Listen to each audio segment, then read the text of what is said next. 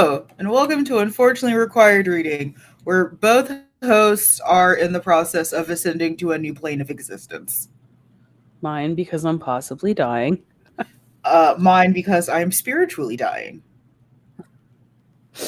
Also, I'm now kind of convinced that my daughter or my stepdaughter exists in my life to give me some disease to kill me. Yeah, that checks. Like this keeps me from becoming too powerful. Because did her dad get sick? No. Did her No. bio mom get sick? No. You got Did sick. I get sick? Yeah, I couldn't get out of bed for 2 days. What did you message me recently that it's like, do you ever think that we have chronic illness and mental illness so that we wouldn't become too powerful? Yeah. No, absolutely. See, I'm hoping to ascend past the depression stage just into full-time mania because then I'll get shit done. Mood. So it is Black History Month. There's a lot going on in the U.S., including a toxic chemical cloud over Ohio. I was gonna say, isn't that just Ohio? But I need to not. No, I actually have a very good friend who lives in Ohio. And every time I make an Ohio joke, she's like, bitch, you live in Texas. And she's right. I don't think that Texans have much moral superiority over Ohio, except for the chili on spaghetti. Okay, that's fair. So Under the Desk News the other day was like, can we just have one day where an atrocity doesn't come out of Texas? And it's like, the only reason you guys don't know about our daily atrocities is because we don't have sunshine laws like Florida. Yeah, like, it's much worse than I think anyone thinks it is. You just hear about the really big bad stuff. You don't hear about the day-to-day shitty stuff. Oh, yeah. The day-to-day, we're going to make this difficult for you. Also, my favorite thing on TikTok right now is the trans man with an egg-laying fetish who says that he is the reincarnation of Adolf Hitler. Oh, I saw. The only reason I saw is because my friend goes, I think you need to see this bullshit. And I'm like, please don't send me this bullshit. But she didn't send me the direct video. She sent me somebody's response to it. So I was there from the start. Here's the thing. Yes. The New Age community. Yes. As a member of the New Age community. Mm-hmm. People are not good at not being racist. No. Starseed shit is bullshit. And something you'll notice pretty heavily is everybody wants to be somebody famous in their past life regressions. Yes. It is very rare. It's rarer than an American going to Scotland saying they're related to William Wallace and actually being related to William Wallace. Because I gotta tell you, when I studied in Scotland, almost everyone in my group is like, I'm related to Mary Queen of Scots. I'm related to William Wallace. I'm related to Robert the Bruce. And I'm like, no, you're probably fucking not. You want delusions of grandeur. You want a castle. You're an American who's never going to get outside of a 9-to-5 job. Trust me, I understand the desire to be something more than you are. Mood. But waking up as Hitler in a past life regression, dude, you want something. You want something. And it's also like one of those things, I was talking to Amber about this, because we have this whole thing that like white people overshare. We are going to get to the book. Don't worry. This is a through line. It's like white people overshare. Because I can't imagine like if that happened to me, that I would tell anyone. Right. That is something that I would bury so far in my psyche that that would never see the light of day. Like you're doing a past life regression and you're like, holy shit, I'm Benito Mussolini. I don't think you would go and tell a bunch of Italian people that. No, I wouldn't say jack or shit. Speaking of, we're talking about The Narrative Life of Frederick Douglass. A book that is very famous. Probably one of the most famous and important books we've read on this show. But interestingly enough, not read nearly as much as you would think. No, and I saw that disparity a little bit we always ask, do we read this book or not? I realized that the reason why I've read this book multiple times is purely because I was raised in a Black household. I don't remember having to read it in school, maybe like once, but I have read this multiple times because I was raised by Black people. See, and I was raised in a community that believed racism no longer existed because we were all holding hands and we were happy Californians in Southern California. So clearly racism didn't exist anymore. Then you go to high school and you're like, why are people making fun of the Mexican kids? It's like, wait, what? Racism still exists? No. Wait. So I was really excited to read this book because I've read it a million times. Frederick Douglass is, when we say like a hero, like an actual like hero and icon. Yeah, like legitimately. So I'm going to tell you, this was the first time I read this book, which is an embarrassment that it took me this long. It is fucking good. It's great. So beautifully written. Like, it's horrifying. I mean, it's horrifying, the stuff that Frederick Douglass went through, but it is so beautifully written. The prose is wonderful. And that's not a surprise, like, based off his speeches or anything like that. So, like, no, don't think that this is, like, my ancient aliens coming for you. But it's, because that stuff is bullshit. And, it is. The Mayans would like to talk to you about your bullshit. Anyhow, it's just, you kind of expect something from that time period to be fucking dry. It's not. And it wasn't. And you can see why he became such an incredible orator. Absolutely. And, you know, we talked about the importance of this book. And it's important because it's a firsthand narrative. It is a brutal narrative. And it's honest. And it was written during a time when no one was willing to have an honest conversation about this. And there were some people who didn't like that, to put it mildly. There were some people who weren't crazy about that. So I do want to just praise the hell out of Amanda right now because I got obviously super sick. And Amanda like goes, "Do you want help with the outline?" And I said, "Yes, please." And I never ask for help, so that's how you know I'm sick. And Amanda literally went above and beyond and did like the entire outline.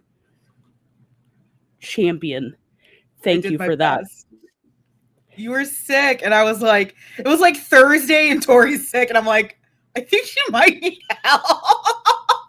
And here's the thing, like, I hate asking for help. I never ask for help. I'll be bleeding and carrying laundry up the stairs, and I'm like, I'm fine. But I'm like laying in bed, and Amanda's like, "Do you want some help?" And I'm like, oh my God, I'm going to have to ask for fucking help. It's not like I'm doing anything. It's fine. But I did my best. So, what are we drinking today? Our only guide was no alcohol because Frederick Douglass was a strong advocate of temperance and thought that alcohol was used to basically sedate African Americans against their very, very important and natural rage against their station in life. Which I had no knowledge of until you brought up. And I'm like, oh, so today is water. Off King. I have a cream soda, which is one of my favorite sodas for the simple fact that it has 152% of your daily necessary sugar. Really? 152%.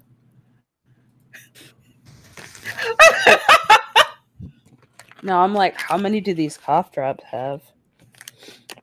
Feels like mostly menthol. I love 10 menthol. calories a drop, but there's no listing of sugar.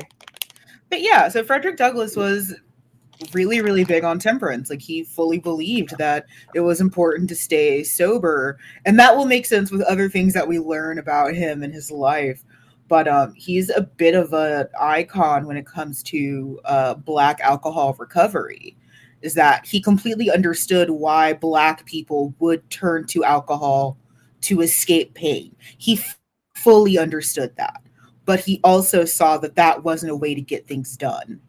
So, in a lot of addiction recovery for African Americans, he's really lauded as this great example of, look, we fully understand why you're drinking. It's shit out there. But also, it's hard to make meaningful and impactful change when, you're pantsless in a ditch somewhere. Yeah. So, sober episode for a very sombering story. Yeah.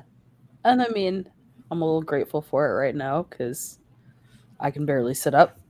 So I don't need any help. Yeah, I would not want you drinking today. Yeah. So. Cough drops are great, though. Cough drops are amazing.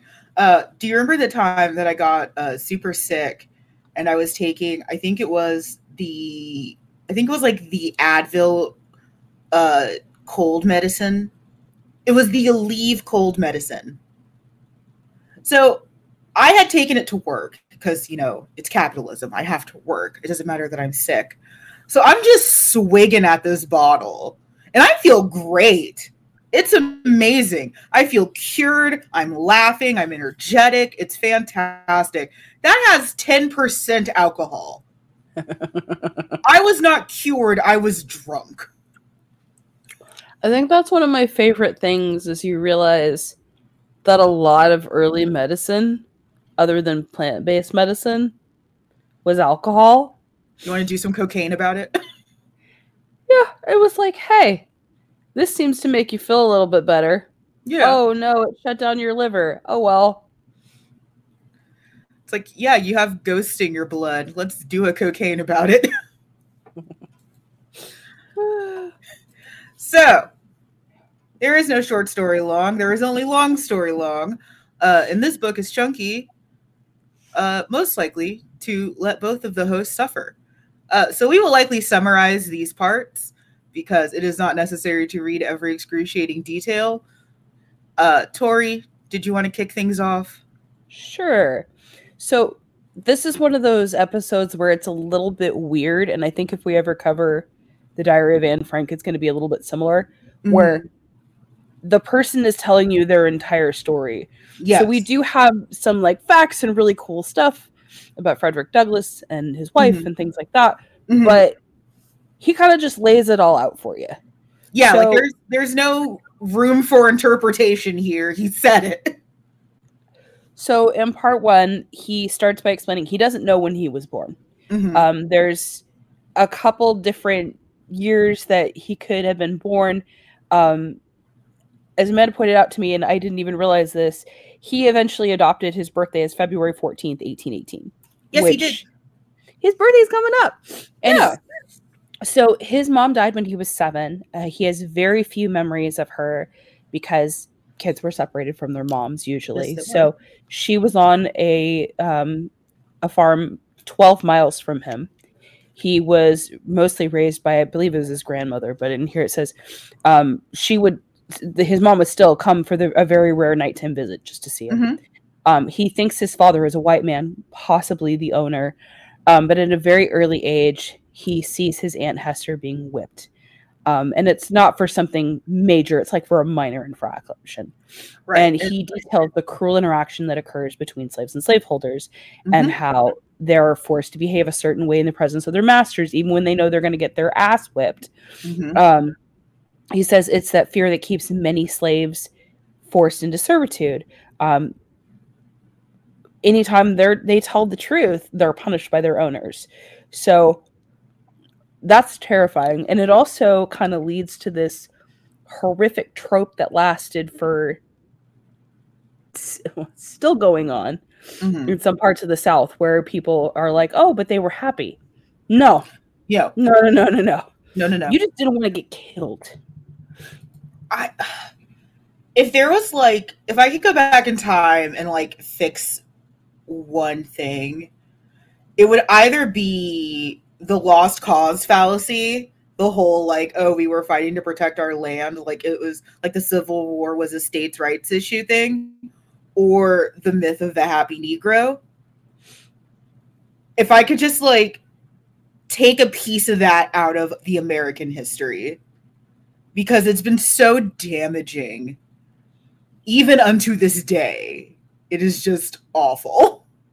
And if you think this shit doesn't still continue in American textbooks, when I first moved to Texas, and I know I've talked about this on the podcast before, 7 years ago, NPR was doing a story that the Texas Department of Education had approved this book that said Mexicans were traditionally lazy. Yep. I shit you not. I mean, that makes sense because we're still lying about the fact that we wanted to keep slaves, which is why we fought so hard for the Alamo. Yep. But at the risk of getting kicked out of the state, which at this point would be a blessing. Okay. Part 2. So at this point in the book, Douglas has moved to Baltimore. Yes. It's important for him because he believes if he hadn't moved, he would have ended up a slave his entire life. Correct. He starts to get a little bit of hope for a better future. He also talks about Mrs. Sophia Auld, who is a woman that eventually turns very cruel. But in the beginning, she sees him really enjoy learning the alphabet. So she's like, you know what? He's so cute. Let me go ahead and teach him some letters. And she teaches him to spell some small words. So it's kind of like she treats him like a pet. And he's very excited because he's like, I can kind of read. Well, Mr. Auld does not approve. He says if slaves could read, they would not be fit to be slaves. Correct. And they would be unmanageable and sad. Correct. Bitch, they're already sad. Anyway. Right. And I want to put a pin in there really, really fast. Back to the whole myth of the happy Negro thing. When people are like, oh, well, some slave masters taught their slaves to read. That wasn't done altruistically. No. It truly was I know this is a reference that I've made a million times. It is like Django Unchained when Brunhilde can speak German. It's to show off. It has nothing to do with enriching her life or making her life easier. It has everything to do with, look at what the black can do. It's horrifying, but the interesting thing is Frederick Douglass mentions that hearing why Mr. Auld disapproves of being taught to read, he realizes how important it is and that he needs to keep working on this skill. And so he takes it upon himself to learn how to read and learn all he can, but the skill kind of torments him.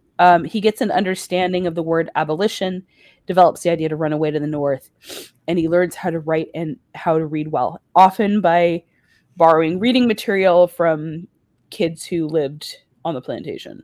Yes. So, part 3, which Amanda has entitled "Everything is Garbage," and Amanda is not wrong. Everything's so trash.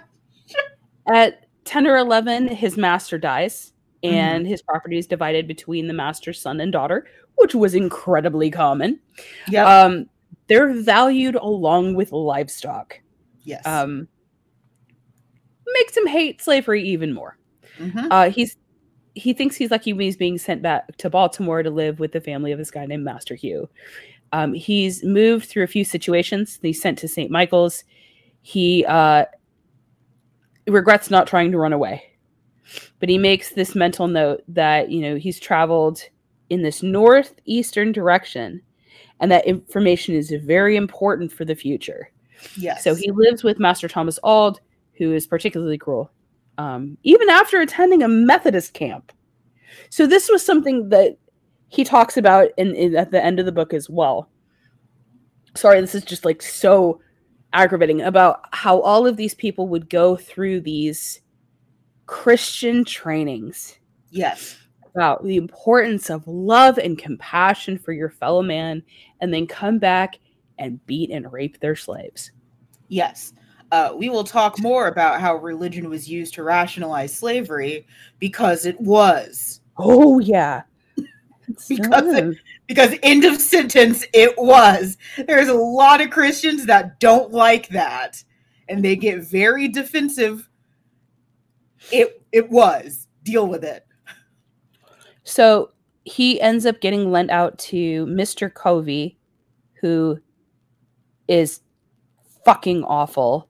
Yes. For a year. This guy is known as a Negro breaker who will break the will of slaves. This guy has a reputation for being the dick of the dicks, okay? Right. So we move on to part 4, and I feel like This is one of the hardest parts to read because you're just like, holy shit. As Amanda's entitled, things suck a little bit less, but not before things suck much more. Am I wrong? No, you're 100% accurate, which is why I read it, because it was hilarious. So when he's with Mr. Covey, Douglas is a field hand, and he has an especially hard time with the tasks required of him. He's assigned things he's never done before, with little to no training, and it doesn't matter if he doesn't know how to do it. If he doesn't do it, he's beaten. Right. He's worked to exhaustion. He is whipped on a weekly basis, apparently due to his awkwardness. One day he's worked so hard he collapses in the fields. He is brutally beaten again by Covey, and he eventually complains to Thomas Auld, who sends him back to Covey. Like, he manages to get away, go back to his master, and his master's like, get the fuck back there. Covey attempts to tie up Douglas, but he fights back. And after a 2-hour-long fight, Douglas ultimately conquers Covey, and after that, he's never beaten again. He's not punished by the law, and this is more, we think, and according to what it sounds like, Covey really liked his reputation as Negro breaker, and the last thing he wanted was to be found out that, like, somebody kicked his ass. That the Negro broke him? Yeah. Right. So when the 1-year contract ends with Covey, he's sent to live with William Freeland's plantation, which is hilarious, Freeland. Douglas comments on the abuse suffered under Covey, who is a religious man, and then the relative peace under the more secular Freeland. He befriends other slaves, teaches them how to read. He and a small group of slaves make a plan to escape, but before doing so, they're caught and put in jail. And he's put in jail. He's released about a week later, and he's sent to Baltimore once more, where he's basically sent to learn a trade in a shipyard under Mr. Gardner. And he is disliked by several of the white apprentices due to his status as a slave and his race, and he was also probably better at it than them. And at one point, he gets into a fight with them, and they nearly gouge out his left eye. Yeah, that happened. Yeah. So he goes to Master Hugh, who is kind regarding the situation, and he's like, you know what? I'm not sending you back to the shipyard, probably because he thinks his property is going to get damaged more. Correct. I doubt that was true altruism, but, we appreciate it. Hugh finds a lawyer, but they all refuse, saying that they're not going to fight against a white person. Sophia Auld is the one who taught him to read, is now super cruel under the influence of slavery. She feels some pity for him and tends to the wounds of his left eye until it's healed. But again, you get the feeling that it's more they don't want their property damaged permanently. Correct. At this point, Douglas is employed as a caulker. He receives wages, but he's forced to give every cent back to his master. He eventually finds his own job and plans the date in which he's going to escape to the north. He succeeds in reaching New Bedford, but he did not give details of how he gets out to protect those who help him to allow the possibilities for other slaves to escape. We now know how he escaped, and we'll talk a little bit about it. Yes. If it was not for his wife, he would not have been freed. Correct. And his wife is a fucking badass. Anyway. Yes. He ends up attending an anti-slavery convention, and he becomes a well-known orator and abolitionist. And again, he ends it with this poem about religion and about how all of these people who keep talking about how important Jesus is to them and how they have been saved aren't saving the people around them. Correct. And it is harsh as fuck, but accurate. That's honestly like the subtitle of this book is harsh as fuck but accurate. And unfortunately, still very salient for African Americans today. There's a lot of parts of this book that still really rang true. Like having to project this sort of, happy facade, even though things are trash. That is something that happens to a lot of working African Americans, that if we don't always seem very happy and chipper, they assume that you're angry. And when you're angry, you tend to have bad things happen to you. Yeah. I mean, in the time I've known you, you have been let go of a job for complete bullshit reasons. I have. And proven by the state that they were bullshit reasons. Yes. You have had lunch or dinner at Cracker Barrel and had some lady look you square in the face and put her dirty plates on your fucking table. Oh yes, my Cracker Barrel colonization. Like, it's horrifying. It's horrifying. It is. Like,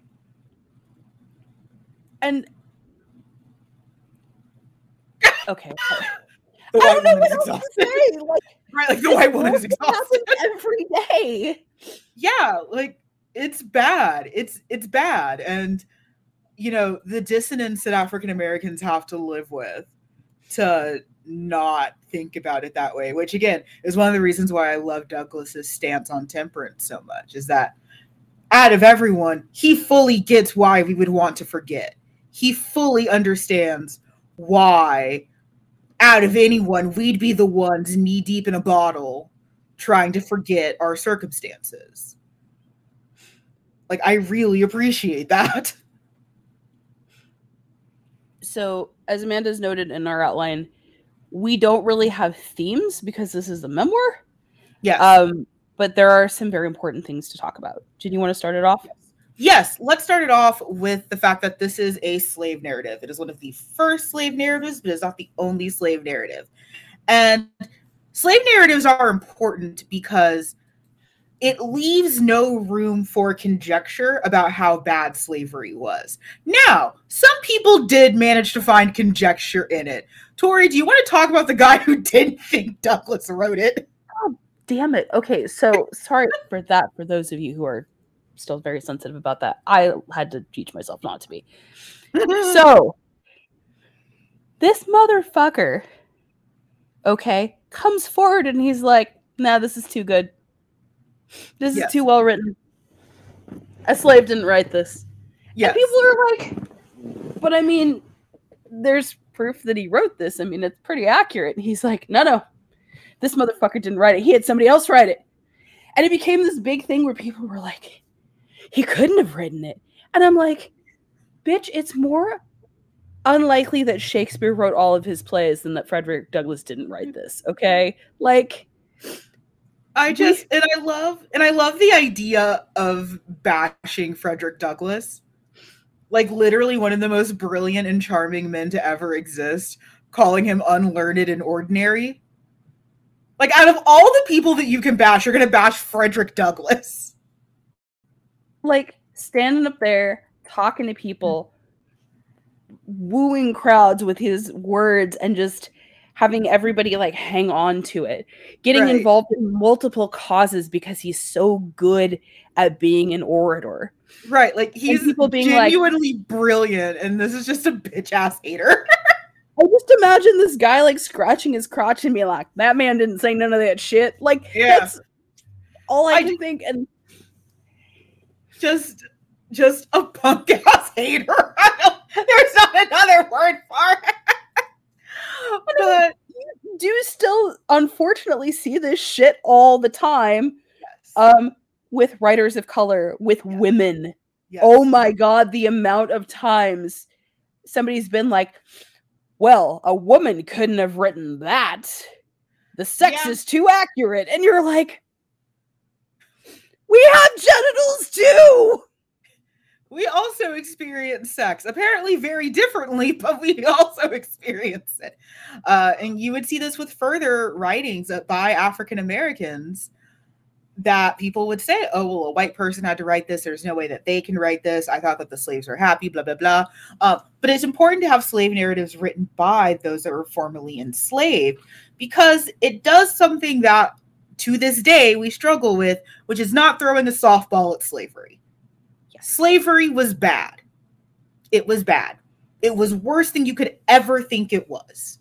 Whatever you think it was worse. Between the sexual abuse, between the physical abuse, the fact that African Americans were not legal citizens of the United States until 1865, which was not that long ago. Like, It was worse. It was worse than you think, and it didn't end. We still have modern day slavery. It's called the for-profit prison system. But even white abolitionists who were writing at that time, because you get things like Uncle Tom's Cabin and stuff, they're the ones that are usually perpetuating a lot of these myths, this happy Negro stuff, that slavery is not great, but it's not bad. A lot of abolitionists were just in it, basically kind of like a Coney 2012 thing. Like, they just wanted to say that they were abolitionists. Oh my God, I haven't thought about Coney 2012 since 2012. Like, they just wanted to say, oh yeah, we're abolitionists, but like could not tell you jack or shit about what it meant to be an abolitionist. Because it was kind of like in vogue a little bit to say like, oh, I'm a part of this, but like then not do any of the actual hard work. So slave narratives were important to set the precedence of, no, this is bad. And you get that because it's written by people who are affected by it. It also makes it really, really hard to read in modern terms because it is bad and it's graphic and it's hard to sugarcoat as a teacher when you have stories of little Frederick Douglass watching people be whipped violently and brutally. Like, it's hard to draw a lesson plan around that. It's also why critical race theory and the AP Black American History curriculum in Florida is considered to be such a threat. Yeah, absolutely. And Douglass talks about this, a lot of other Black scholars have talked about this, that education was the most dangerous thing to happen to most African Americans.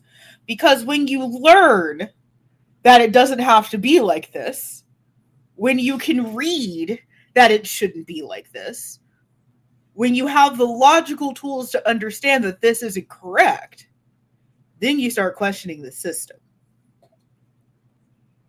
That's why no one wanted the slaves to read, because they really liked using the Bible and saying, hey, look at this Bible. It says you should be slaves. But then the slaves learned how to read the Bible, and they're like, what the fuck are you talking about? There was a lot of that. Yeah. So yeah, slave narratives are super important. There are more. Many of them are hard to read. All of them are hard to read. But it's important to get this unflinching view of slavery. Also, slavery is bad. It's bad. Yeah. It's end of story. Bad. Yeah, end of story. I talked about the lost cause fallacy, the idea that, the South was just fighting for states' rights and independence and stuff. It was the states' rights to own slaves. The Civil War was always about slavery. Anyone who says it's economics or states' rights, it's no. There is an amazing book called The Zealot and the Emancipator. Yes. And it's about Lincoln and it's about John Brown. And it gives you a lot of historical background as to why the 3/5 Compromise was so important, what it actually meant. Oh, that's 3/5 of a person.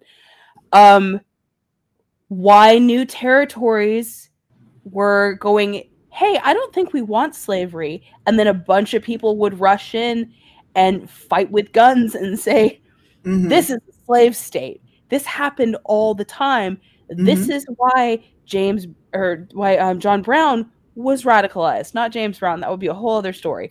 But a very interesting story that I would love to read. But like, this wasn't just some guy waking up one morning and going, you know what? I think I'm going to take over Harper's Ferry. That sounds like a great idea. Yeah, this sounds like a chill, fun thing to do. This is a great way to spend a weekend. Like, no.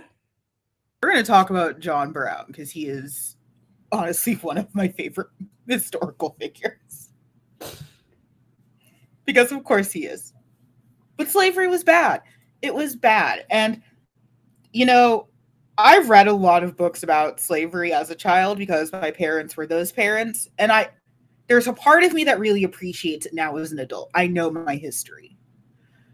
But also when you're young, it just washes over you. So a lot of American textbooks will also do this, where they sort of like overshow you, like photos of lynching and photos of people being whipped and beaten, to the point that your brain is so young that you just can't process it.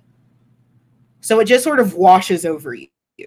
We've all seen like the same 5 photos of African Americans that have been whipped and beaten and brutalized and murdered. And because it's taught that way, it's just a thing. We think that it was so far in the past, it's over and gone, and it doesn't matter. So I'm always a little bit conflicted about this stuff because, yeah, like I read this stuff super, super young when I was a kid. But because I did that, a lot of that stuff was just so far over my head that it was just like, whoop. You know, you do enough to satisfy your parents, and then you move on to whatever I was playing as a child. I don't know. Whatever the fuck I was doing as a weird kid. But going back and reading it now as an adult, where I have a lot more empathy and a lot more understanding, and I have the historical awareness and the contemporary knowledge that things are not necessarily better, does this stuff affect me in much different ways? I.e., every time I get upset about George Stinney. Just every single time. All right. The Bible as rationalization for slavery. So, can I tell the story of Ham and how it's bullshit? Yes. So Noah, right? Mm-hmm. Noah's got his kids. He's got his Yes. wife. He's got his kids' wives. Yes. They're all on this fucking boat, supposedly. Yes. Every major pantheon has a flood myth, just in case anyone was wondering. They're on this boat, right? Yep. It's going fast, and he's got his nautical theme Pashmina app. I'm sorry, I had to do it. Ham walks into his dad's tent to be like tell him something, and his dad is lit as fuck. His dad is super drunk, and everything is hanging out. He's got not a stitch of clothing on, and Ham's like, fuck, oh, fuck. Leaves the tent, tells his brothers. His brothers back in with a cloth and wrap it around their dad so they don't see him naked. Ham is cursed for seeing his father, and therefore is more apt to be a slave because he must be controlled. Now, there's some scholars who go, well, it's because he walked out and he was making fun of his dad. Have y'all ever walked in on your parents naked? You're cursed enough, okay? Right, like as you should. Like if your dad, if you just saw your dad naked like that. Into slavery, you've already seen your dad's flute, okay? Like nobody needs additional punishment. Right, that's punishment enough. You're good. Your brothers had warnings. They were able to back in. God. But the descendants of Ham were considered to be cursed and were considered to be under the control of others. Yes. Once they all got to repopulate the planet. And unfortunately, you see this narrative again in almost every major pantheon, in every major collection of stories, of there being a wealthy class, a middle class, and a poor class. Yes. Now, those are called different things, but it is always a justification for why there is a stratification of the classes. Yes. Always an over justification, and it's usually from the top. I could tell you all about the Norse one, but we don't have time for all that sex.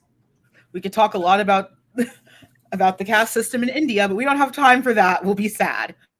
But the Bible was used constantly to rationalize slavery, whether it was that the slaves were descendants of Ham, whether it was this whole colonial myth that the Christians were bringing pants and Christianity to the pagan Africans. The Bible was used as so much rationale. And again, as we mentioned earlier, what was important was that the Black people didn't actually read the Bible Because once they did, they found all these stories about slaves being freed and the importance of not judging other people and doing unto others what you'd like done unto yourself. And then they're just left holding these Bibles like, what the fuck are you guys doing? It's one of the reasons why, if you go to a black church versus a white church, the sermons are very different. The sermons are so different. And it's also why a lot of, the old Negro spirituals are so rooted in religion. It's because they sought a lot of comfort once they could understand the Bible and learned that it wasn't this tool of oppression, or at least it shouldn't be. It's also why a lot of modern African Americans have turned away from the colonial influence of modern Christianity. You'll also see a lot of aspects of the control in the Bible used against women. One of the most famous verses is about, a woman should be controlled by her husband. Like this whole thing of like how he is supposed to be the one that leads. Read the verse right after it. Read the verse right after it, because it basically goes, yeah, and the guy should be willing to lay down his life for his wife. I feel like that's 80% of the Bible, honestly, is like people pointing out one thing out of context, but then it's like, okay, but like read down one more. My favorite was that evidently this, they say it was done by a computer, but these different quotes were pulled from the Bible, different verses. And one of them was blatantly about Satan, or about the adversary. Because the way we view Satan doesn't exist in the Bible. No.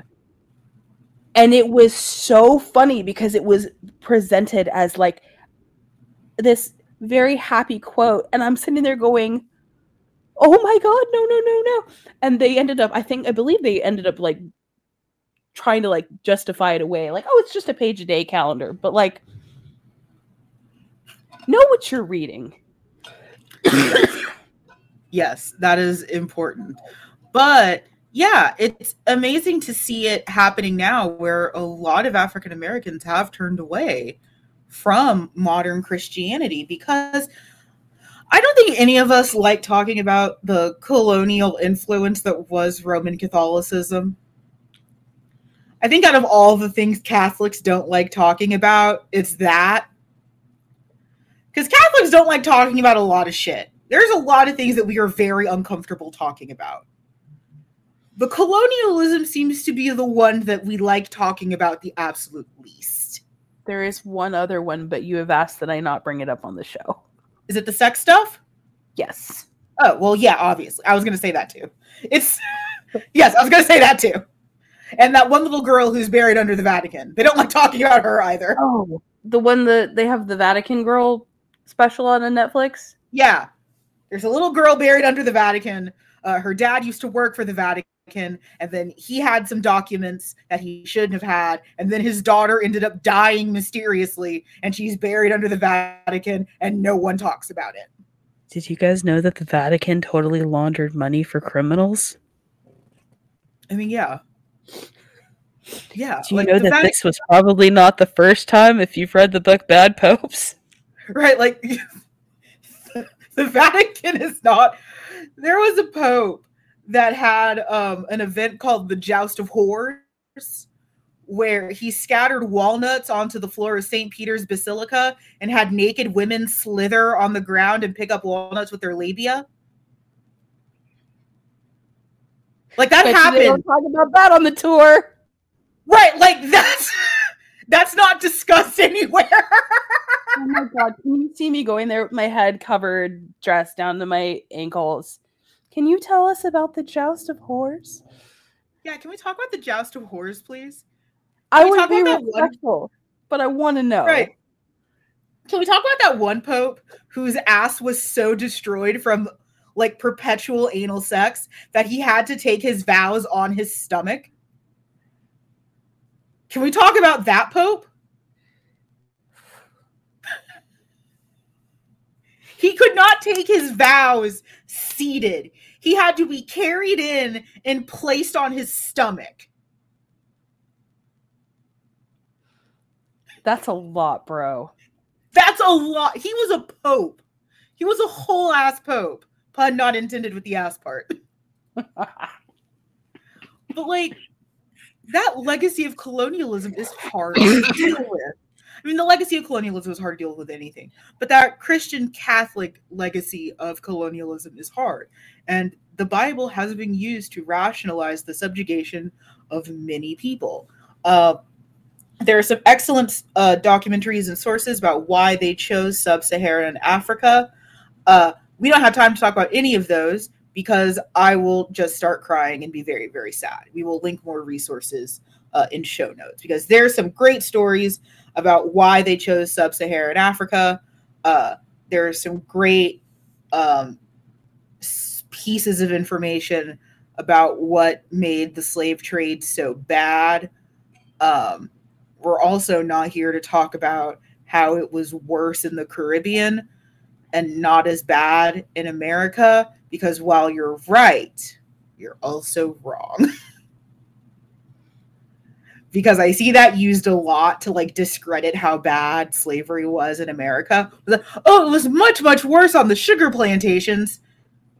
Yeah, but that doesn't make it okay that it happened. You are correct. It was much, much worse on sugar plantations. Those people had a much worse quality of life, were much more likely to die or be dismembered. Absolutely, it was worse. That doesn't make it any better what was happening on cotton plantations in the South. That's no. Yeah. So those are our important major themes. Are we missing some? Probably. But one of your hosts is Black and is exhausted. All right. So we got some interesting facts about the book and Frederick Douglass.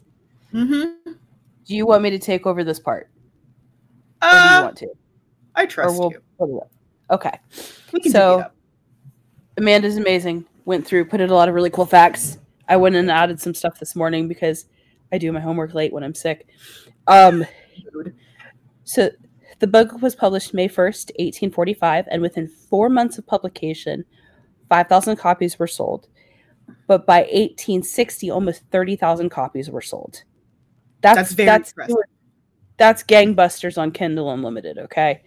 Yeah, that's phenomenal. So became a bestseller, but he had to live in Europe for 2 years, so he didn't get brought back in as a slave. Yes. He eventually bought his freedom. Like, how fucked off is that? You become a bestseller? And they're like, hey, maybe you can't come back into this country. I mean, the only other person that I can think of that went through something very similar was maybe Salman Rushdie with the fatwa. You just want to talk about Salman. I do, man. I think you just got to talk about You just want to talk about Salman Rushdie. I do want to apologize if I start crying because it is not a white tear thing. It's an emotional compromise thing. Because Anna Marie Douglass is like the most badass bitch. She gets missed out and mentions a lot. And part of that is because Frederick Douglass was very protective of her, but also because she helped him escape slavery. Yes. But as they are both deceased, it is now safe to talk about it. She was a free woman of color. She was the first woman in her family to be born free.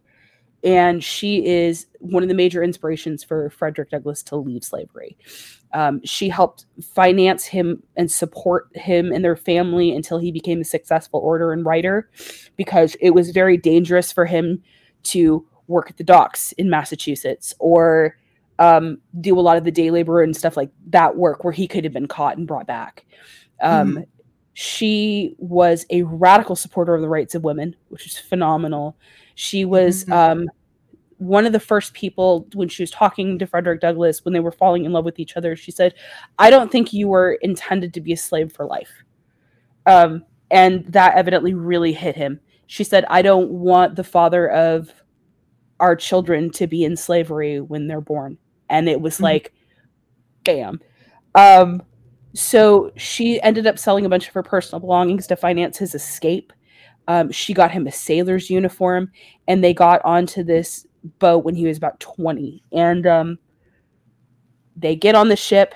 she's a free woman of color. The guy who's getting them on the ship goes, where's your papers? And she's like, I'm free. I don't usually carry my papers with me. And has the most perfect attitude. And he looks at Frederick and he's like, well, where's your papers? And he's like, I'm a sailor. I don't usually carry my papers with me. Like, same vibe. The guy just kind of gives up and goes, whatever, get on the ship. And they are terrified until they get safely to shore. But it was one of those things where it was like, we have to kind of hide that because other people were starting to use methods like that. She ended up being one of those people who still helped the Underground Railroad. She helped slaves escape. Yeah. She's very big on education for women, she supported the hell out of her husband, but she made sure that, other people knew that Black women were important too. And unfortunately, she ends up becoming a footnote in a lot of textbooks and things like that, if she's mentioned at all.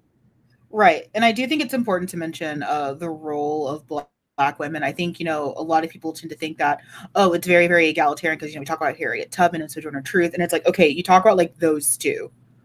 The role of Black women in this whole thing was immeasurable and so important. So yeah, it is disappointing that she ends up being this kind of, footnote under, the glowing accomplishment that is Frederick Douglass. But she's just as important, matters just as much. His second wife tends to also disappear into the background a little bit. Yes. But I don't know how much of that is just misogynoir or just the all-encompassing blinding light of being married to Frederick Douglass. Like, I don't know where one ends and one begins. Because it's both. It is both misogynoir but I don't know where one is and the other one is. And we're not saying like Frederick Douglass was like pushing his wife out of the spotlight on purpose. No, just not in at case all. Anybody with wives, like we're not saying that at all. No. History tends to do that with women, which we'll actually talk about it with our next book as well. We will. And I'll get really mad and it'll be super funny. Yeah. So as we mentioned earlier, Frederick Douglass wrote and spoke about temperance and abolishing slavery, both in the United States and abroad. In the years after he escaped slavery in 1846, he addressed audiences at the World Temperance Convention in London and at a pro-temperance and anti-slavery gathering in Paisley, Scotland. What kind of party is the World Temperance Convention? I mean, it's not one with alcohol. But if he's in Scotland, he's got music and dancing. So this is true. And, I love the idea of the World Temperance Convention. Especially being held in the UK. Right, like out of all the places to hold the World Temperance Convention, we're going to do it in the UK. I loved when I may have told this story on the podcast before. I was getting a temporary phone when I was living in Scotland. And I walked in and I'm talking to the girl and she's like, oh, you guys are here for school? We're like, yeah, there were a couple of us. And we're talking about drinking or whatever. And I go, is it true that Scottish people really do like to party, or is that just like a myth? She goes, we lead the world in liver transplants. You tell me. Completely deadpan. And that is one of the things I love about the Scots is they will tell you the most fucked off thing with a straight face and expect you to know that it's a joke. And I love it. I miss that so much. I love that so much. As we mentioned before, Douglass has met the absolute badass John Brown multiple times. They consider themselves to be quite a hoot. If you don't know who John Brown is the crazy white man who was decided that he was going to be so abolitionist that he was going to wage like actual war against slavery. He was a part of several very violent rebellions. Guns a fucking blazing. He was a mad lad, leading to one of the favorite stickers that I've ever seen, which is I refuse to have a discussion with someone John Brown would have shot. I will no longer have discussions with people that John Brown would have shot. Yeah. Which is That's phenomenal. beautiful. There's some great pictures of John Brown looking absolutely crazy. That was he was insane, but phenomenal. The hair just grizzled and insane. He was like a contender for Sasquatch. Right. Like he was just, whatever you think about John Brown, it's probably crazier than you think. I think he's what people assume Andrew Jackson is, outside of being a horrible racist and a sad man. Okay. I don't love Andrew Jackson, but I still think it's fucking hilarious. They're like, parrot. War is over. We're still fighting in New Orleans. Don't tell anybody. The only good thing that Andrew Jackson ever did was have a parrot that was so foul in language that it had to be escorted out of his funeral service. So beautiful. It is the only good thing Andrew Jackson did. Do not ask why I know these things. Douglas wrote a letter to his former slave owner talking mad shit, and he is a king for that. I love that he did that. The balls. Just the balls. And like, then this isn't like a hyperbolic scenario where it's like, oh, I wrote a letter to like one of my old bosses or something. This is the person who enslaved him. And he wrote a letter saying you ain't shit. It's brilliant. He's brilliant. Frederick, thank you. I want that to be an epic rap battle of history. So there is an epic rap battle of history. It's Frederick Douglass versus Thomas Jefferson. Oh God. And it's very good. It is very good. Jefferson loses spectacularly. Am I putting that in the show notes? Yes, you are. It is phenomenal. I almost did. I think I just forgot. Douglas traveled across Ireland and Great Britain for a while, and he mostly loved it, except for the intense disparity between the rich and poor. I love that that's the thing that upset him. Huh. It's almost like that's still a major thing with people being unable to leave their homes. Yeah, it's almost like that's still a problem. And he was like, because everyone always asks him, like they ask every African American who leaves the country, because I get asked that all the time when I'm not in America. It's like, what is so different about, America and us? And it's like, yeah, there's a lot different, but there's also a lot that's the same. But yeah, so people would ask him, it's like, what do you think about the UK? And he's like, it's pretty chill, except for the fact that like your poor people are really, really poor, and there are these little castles over there. Which, mood, relatable. So you have a really good point about how he considered photography. Yes. Okay. So Douglas considered photography to be very important in ending slavery and racism, because the camera would not lie, even in the hands of a racist white person, as photographs were an excellent counter to many racist caricatures, including minstrel imagery. Again, we're talking about the happy Negro. We're talking about white people in blackface that made slavery sound like it was a fun summer camp. So he really loved photography, because even in the hands of a slave owner, that photograph doesn't lie. It's still showing the same horrible thing. And in a lot of ways, he was right.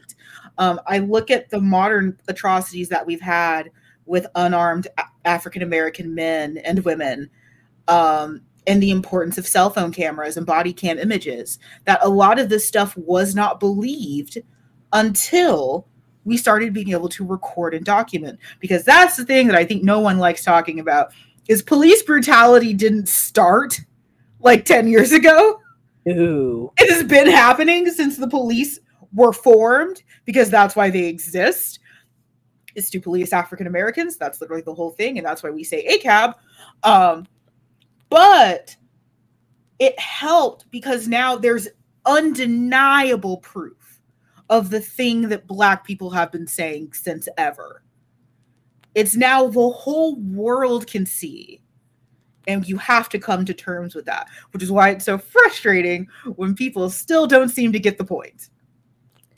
There's an amazing book that just came out. It's technically designed for YA, but it is, I really think a lot of people should read it. It's from the law analyst for ABC News. It's called Come Home Safe. And it is about a Black family, a little boy who's like a freshman in high school, his little sister who's in middle school. And they both encounter horrific racism through the police in New York. And it is a work of fiction, but it is based on true stories. And the book is very big about, you know, like, this is how you have to interact with a police officer. This is how you have to show yourself. This is, if you're recording, make sure you're doing it respectfully from this distance away.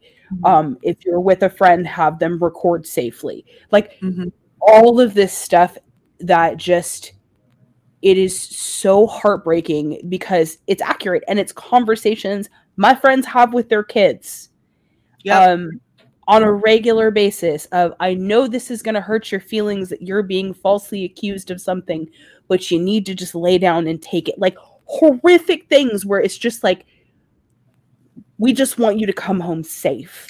And it's conversations that I had growing up. You know, my aunts were always very transparent about the fact that regardless of how much we integrated into white society, if it was me and a group of white friends and one of them had drugs, I was likely going down for said drugs. That wasn't understood. But yeah, also, love this, is that Frederick Douglass was the most photographed person in the 19th century, and he consciously used photography to advance his political views. He never smiled, specifically, so he didn't play into the racist caricature of the happy slave. He tended to look directly into the camera and confront viewers with a stern look, and he is a king. And because seriously, every picture of Frederick Douglass, he is looking at you and he is angry. But it feels earned, because it's earned. It's earned. There are some people who might not deserve it. He deserves it. But all of his photos are like that. And it's amazing that he was so widely photographed. Because again, I think people assume that this stuff all happened a long time ago. But this is all forever ago. Still do that with the civil rights era as well, where it's like the pictures are in black and white on purpose, folks. This is true. We have color photos of like MLK and stuff because it happened in the fucking 60s. Like we have evidence. Like this didn't happen eons ago. Your family were going to Penny's to get those really weird colored pictures taken, okay? Okay, my family has a bunch of those with me as a kid, and there's one where I have a bow on that is like the size of my head. I believe this. I saw that picture of you as a child in a pageant. You like Pageant Amanda? Pageant Amanda was slightly terrifying. Pageant Amanda was a soul creature. But also, I knew that demon was going to get what it wanted. Yeah. That's not false. That is not. There are no lies detected in that sentence. Pageant Amanda was a soulless gremlin that was definitely getting her Starbucks after it. What if she wanted McDonald's after? She was getting that Happy Meal. She deserves that Happy Meal. She worked hard for that Happy Meal. She strutted in those little kid boots for hours. Pageant Amanda strutted that runway. She earned. So adult Amanda could run. So adult Amanda could have an asthma attack and wear flats. Yeah, well, I think we're all in that boat right now. So adult Amanda can wear Skechers Airwalks and not want to be perceived by humanity. See, the funny thing is, I went from high school, like, I'm wearing my Doc Martens, to I have to wear normal shoes and be a normal kid. And then I reached 37 and went, you know what? Fuck it. I'm wearing Docs again. Yeah. I never stopped wearing Converse. I was one of those gays. I can see that. Not in a bad way. Because it's accurate. I was a Converse gay. I put on a pair of Converse like at 15. I never stopped. I mean, my kid is also a Converse gay, so. Woo! Let's see. Douglass fought for many causes, including suffrage for African Americans and women, and for equality post the hot mess that was Reconstruction. Yeah. Reconstruction was garbage. End of sentence. And Douglass really was a pioneer in trying to find and make sense out of the post-Civil War world. Because here's the thing with the Emancipation Proclamation, and you see that with the holiday that is Juneteenth, just because it was said doesn't mean that anyone did anything. Exactly. Just because there was an Emancipation Proclamation doesn't mean that anyone did jack or shit. It's just, it blows my mind. These folks roll up on Galveston and they're like, wait, why aren't your slaves free? And they're like, well, what now?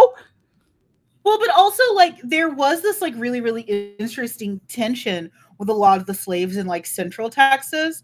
So my dad's family is from Crockett, and they're a huge place that celebrates Juneteenth because it is nothing but farmland that was once owned by white people. So there was a lot of tension in that, like, central North Texas part where they had letters coming in from relatives saying, oh, we're free. And then going to their slave masters being like, excuse me, they're saying they're free. And it's like, no, you guys aren't free. And then just like slowly, like menacingly sharpening farm equipment. It's like, but our cousins keep saying that they're free. And you keep saying we're not free. So what's going on here? Right. What's going on? Yeah, my dad's family is from Crockett. It is a desert wasteland full of black people who have been there since slavery, basically. But it is a very charming downtown that has exactly one Chinese restaurant.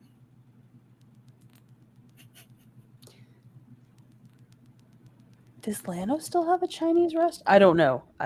It's a long story. It's a long story. I think Llano is only allowed to have 3 non-fast food restaurants at any point in time. It's in the charter. Yeah, like one goes down, another can open. Anyway, so I also love that he was the first black man nominated for vice president on the actual ballot. Yes, he was. We don't have time to talk about how brilliant Frederick Douglass was in every aspect of his life. Because you were saying that, like, literally just take a segment of his life, you can make a Lifetime, well, not a Lifetime movie. You can make a movie about it. Any aspect of his life, you could turn into, like, several fascinating movies. Like the Freedmen's Trust, you could do something with that. You could do something about his time in the UK and in Ireland and in Scotland. You could do so many separate stories. There is one note in here that is important, is that he did reconcile with his former slave master in 1877, and a lot of people really didn't like that. I don't have opinions on it because I can kind of see both sides. I can see the importance of needing to put something like that to bed, but also fuck it. Do you personally think he did it for closure? I mean, I can only ascribe so much because I wasn't there. I can imagine I would want some kind of clue, because we have that daily with, like, trauma. Like, as someone who suffers with trauma, we want some kind of closure, even if the closure is super unsatisfying. So I can imagine if you have something that traumatized you that much, you would want to seek out some kind of closure in that. Do I think reconciliation is the way to go? I don't, but I'm also a spiteful gremlin who lives with hate in her heart. I'm not mature. I'm not mature enough for that. I'm not. I acknowledge that. You took on the form of a gremlin. Like, I can only picture you as Stolas with the awkwardly long owl legs and like the glasses. Yes. And I mean this is the highest compliment. Like, literally, just like, it's like, do you want to forgive those who wronged you? No. And then goes back to reading. Like, no. I don't have the emotional or mental capacity for that. Now, mental illness has made it necessary for me to forgive those that has wronged people, because you can only stay mad at your dead mom for so long. She's dead. She ain't getting any deader. You can't stay mad. But I understand both sides of thinking that it's a bad move reconciling with a slave owner because he was still a slave owner and was trash. I also understand the need to close that chapter of your life and find some understanding and humanity in someone who wronged you. I get it. But yeah, again, a king, because I can't imagine doing that. Oh my God. On February 20th, 1895, Douglass attended a meeting at the National Council of Women in Washington, D.C. During that meeting, he was brought to the platform and received a standing ovation. Shortly after he returned home, Douglass died of a massive heart attack. So, which, I mean, when you are carrying the literal weight of humanity on your shoulders, makes some sense. Correct. But also, like, can we talk about a long life?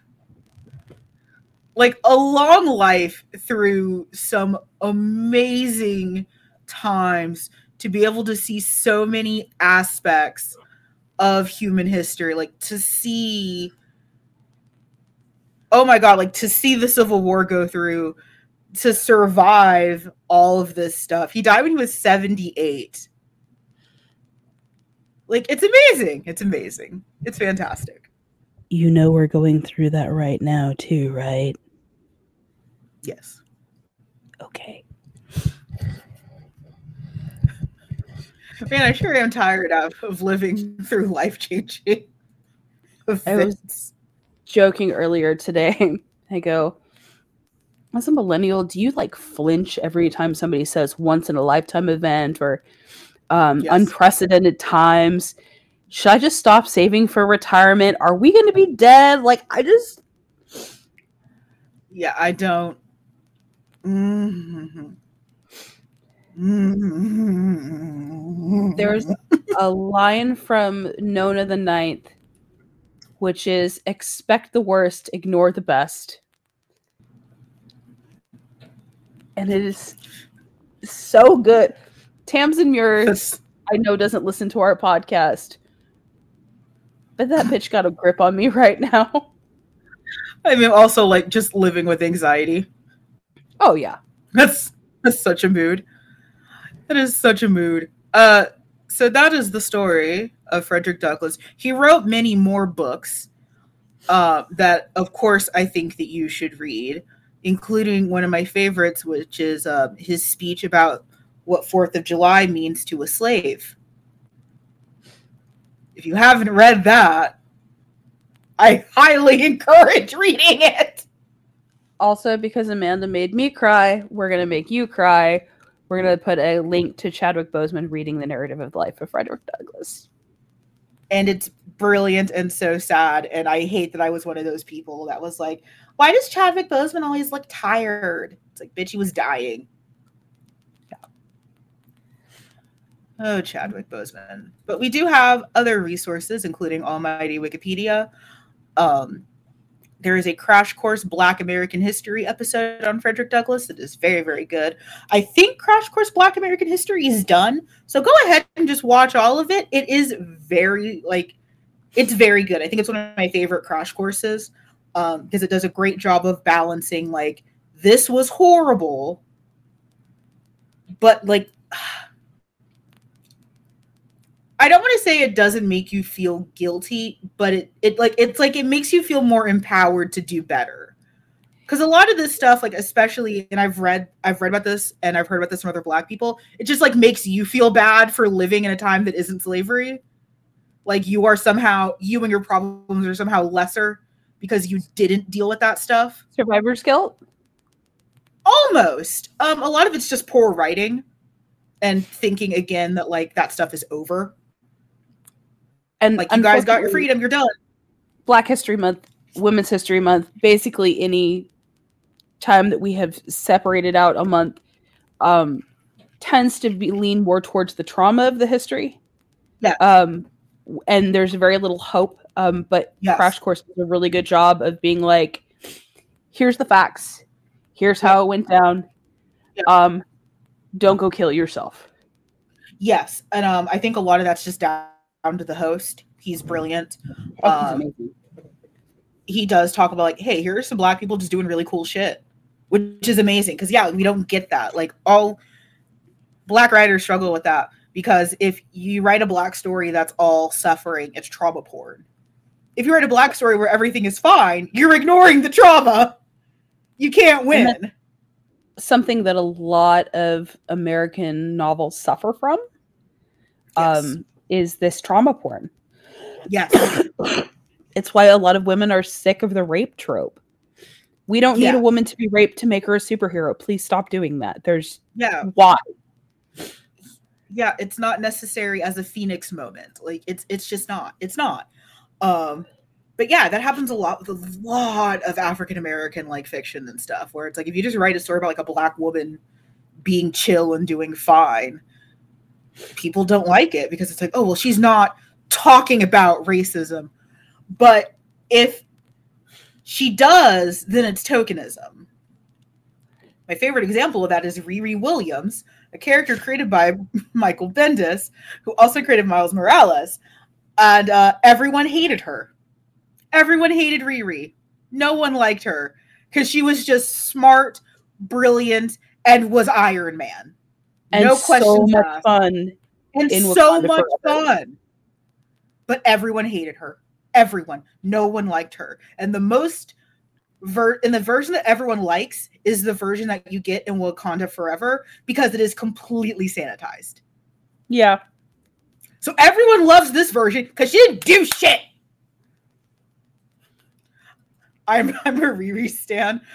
So I've cosplayed Tony. Yeah, I cosplayed Tony Stark a bunch of times because, of course, I have.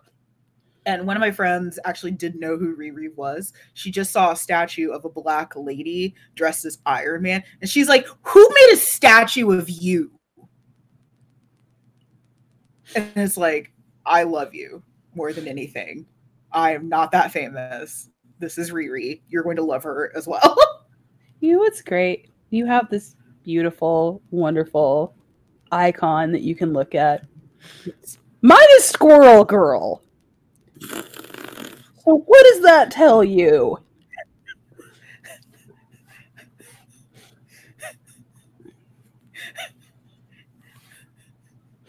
Oh my god, it's amazing. So we definitely have some resources for you. Tori, you did not have to read this until recently. Right. I'm a little shocked. I don't mean it like harshly, but just like I'm surprised. Yeah, I'm surprised too, honestly. I think I avoided it because one, wasn't required in a school setting for me. Mm-hmm. And two, because I was like, I don't know if I can handle somebody talking about slavery. That's fair. And that's fair. It was good and it was necessary.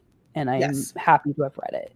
Which half the time we read a book on this thing that I haven't read before, and I'm like, dear God, Amanda, why?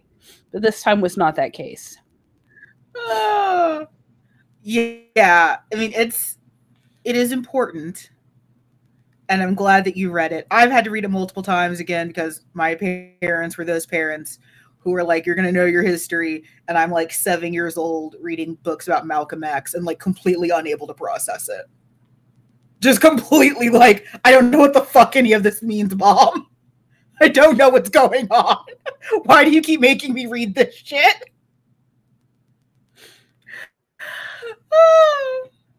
Because in hindsight, my dad was a little bit of a hotep, which is a specific stereotype of Black men who like are super, super, super into like almost like an African nationalism.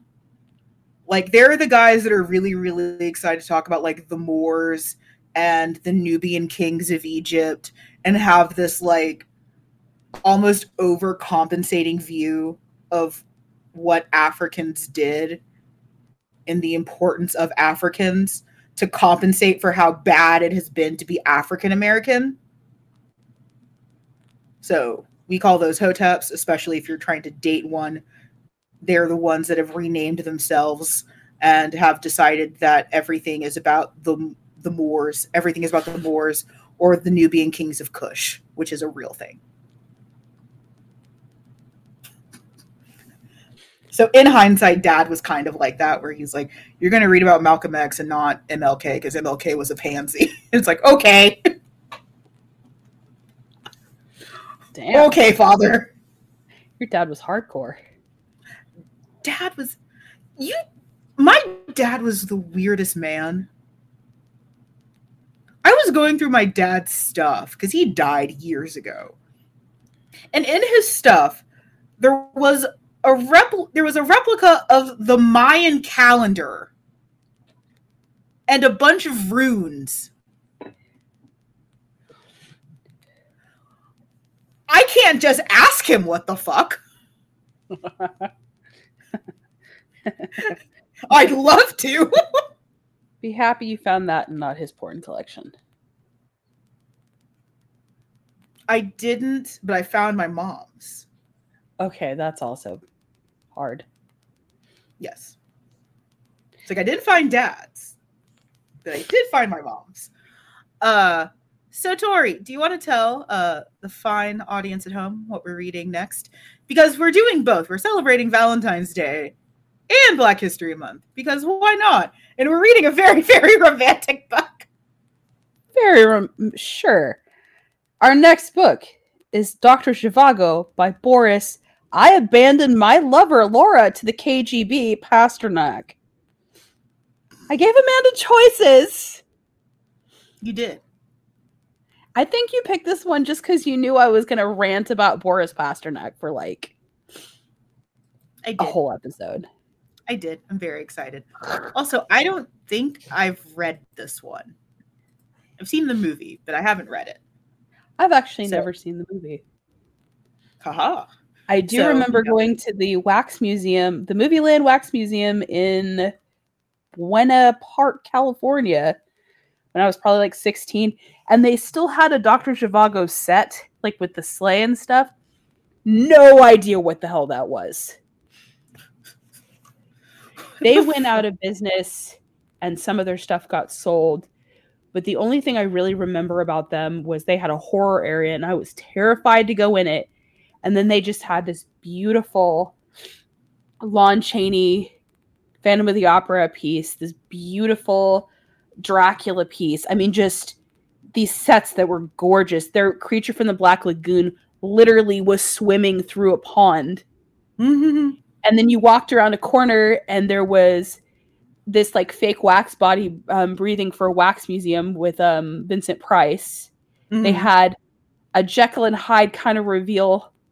But the most fucked up one was if you stepped on this, well, no, there's two actually.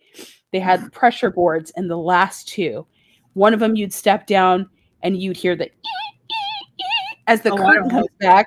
And it was like, nope, no thank you. I don't like that at all. The other one was as soon as you turned around and stepped down, it was Reagan from The Exorcist with her head spinning around.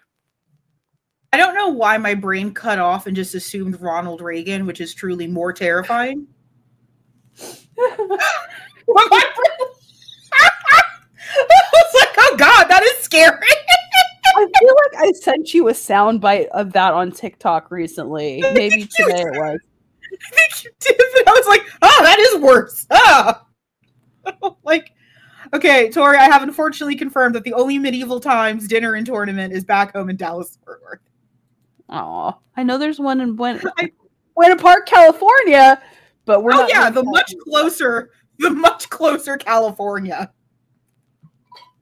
I told Tori that I wanted to go to Medieval Times for my birthday, but the only one in the fucking state is 300 miles away.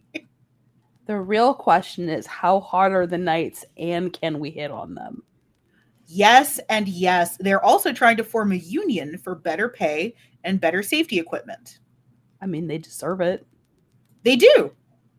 They do. I'm fully in support of their union for better pay. There's also diversity now, because when I was a kid, there were no like African American knights. There's African American knights. There's Hispanic knights. There's knights that are women now. They understand the bisexuals. Thank you. Finally. Yeah, exactly. Finally. I got in trouble when we were watching Wakanda Forever because every time Namor came up on the screen, first of all, Kulakukan or whatever is a real Mayan god, and so I freaked out when they used that name. I was like, "Oh my god, I didn't know!" I was like losing it. But the entire time, every time he'd come on screen, I'm like, "I love this actor. He's amazing. He's so pretty." That was Amber. Angrier and angrier, and it was so funny. Okay, I love that. But that was Amber the entire time. She was just salivating, and I'm over here afraid of the flying Aztec man. Listen, I want the flying Aztec man to take me dancing. I'm afraid of him. He scares me. But yeah, that was Amber when we saw it. She was just like, "Yes, please." And I'm like,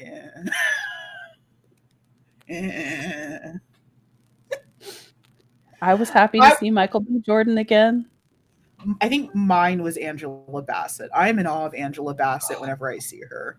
That is a goddess. Oh my god, just her presence in everything is just so regal. Like, she's 1,000 years old. Doesn't look it. Not at all. Like, she's amazing. She's absolutely fantastic. Like, she's 64. She's 64 years old. Did you know Bernadette Peters is in her 70s? Because I sure as fuck didn't. Like, she's amazing. She's absolutely fantastic. Angela Bassett, American Treasure. We're talking about Black people doing good stuff because the book made us sad. So we will be back to read Dr. Zhivago in a couple of weeks. Hopefully by then Victoria is cured and we can return to recording in person. I hope so. I'll try not to make you eat weird Russian blood candy bars again. It wasn't that bad. It really wasn't, but it was very sweet. I was most put off by the coconut, if that says anything. The coconut was the most off-putting part for me, not the blood. But I mean, I don't know what that says about us as people that we're like, so there was some blood. Right, like the blood wasn't the shocking part. It was coconut. I am beyond help. Guys, it's crazy out there, including the toxic cloud hovering over Ohio.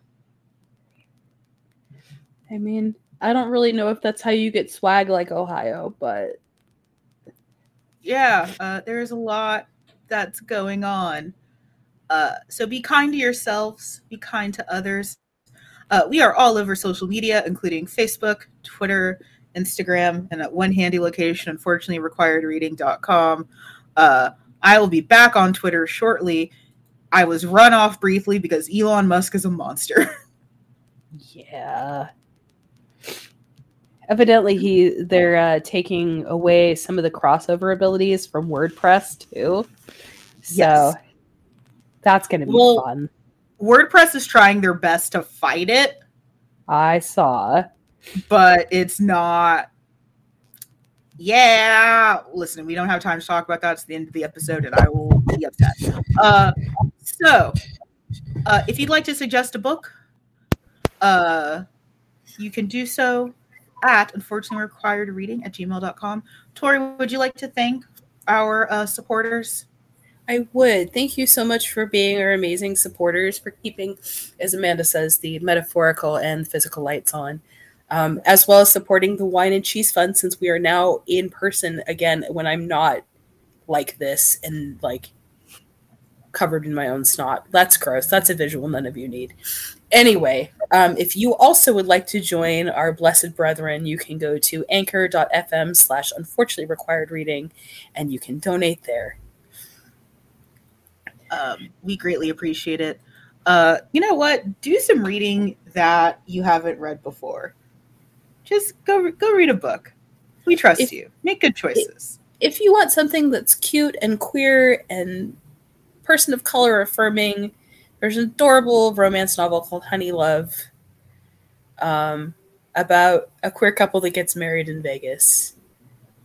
Yeah, that sounds great. It's adorable. It made me very happy. Yeah, that sounds lovely. We have the Super Bowl tomorrow that I do not care about.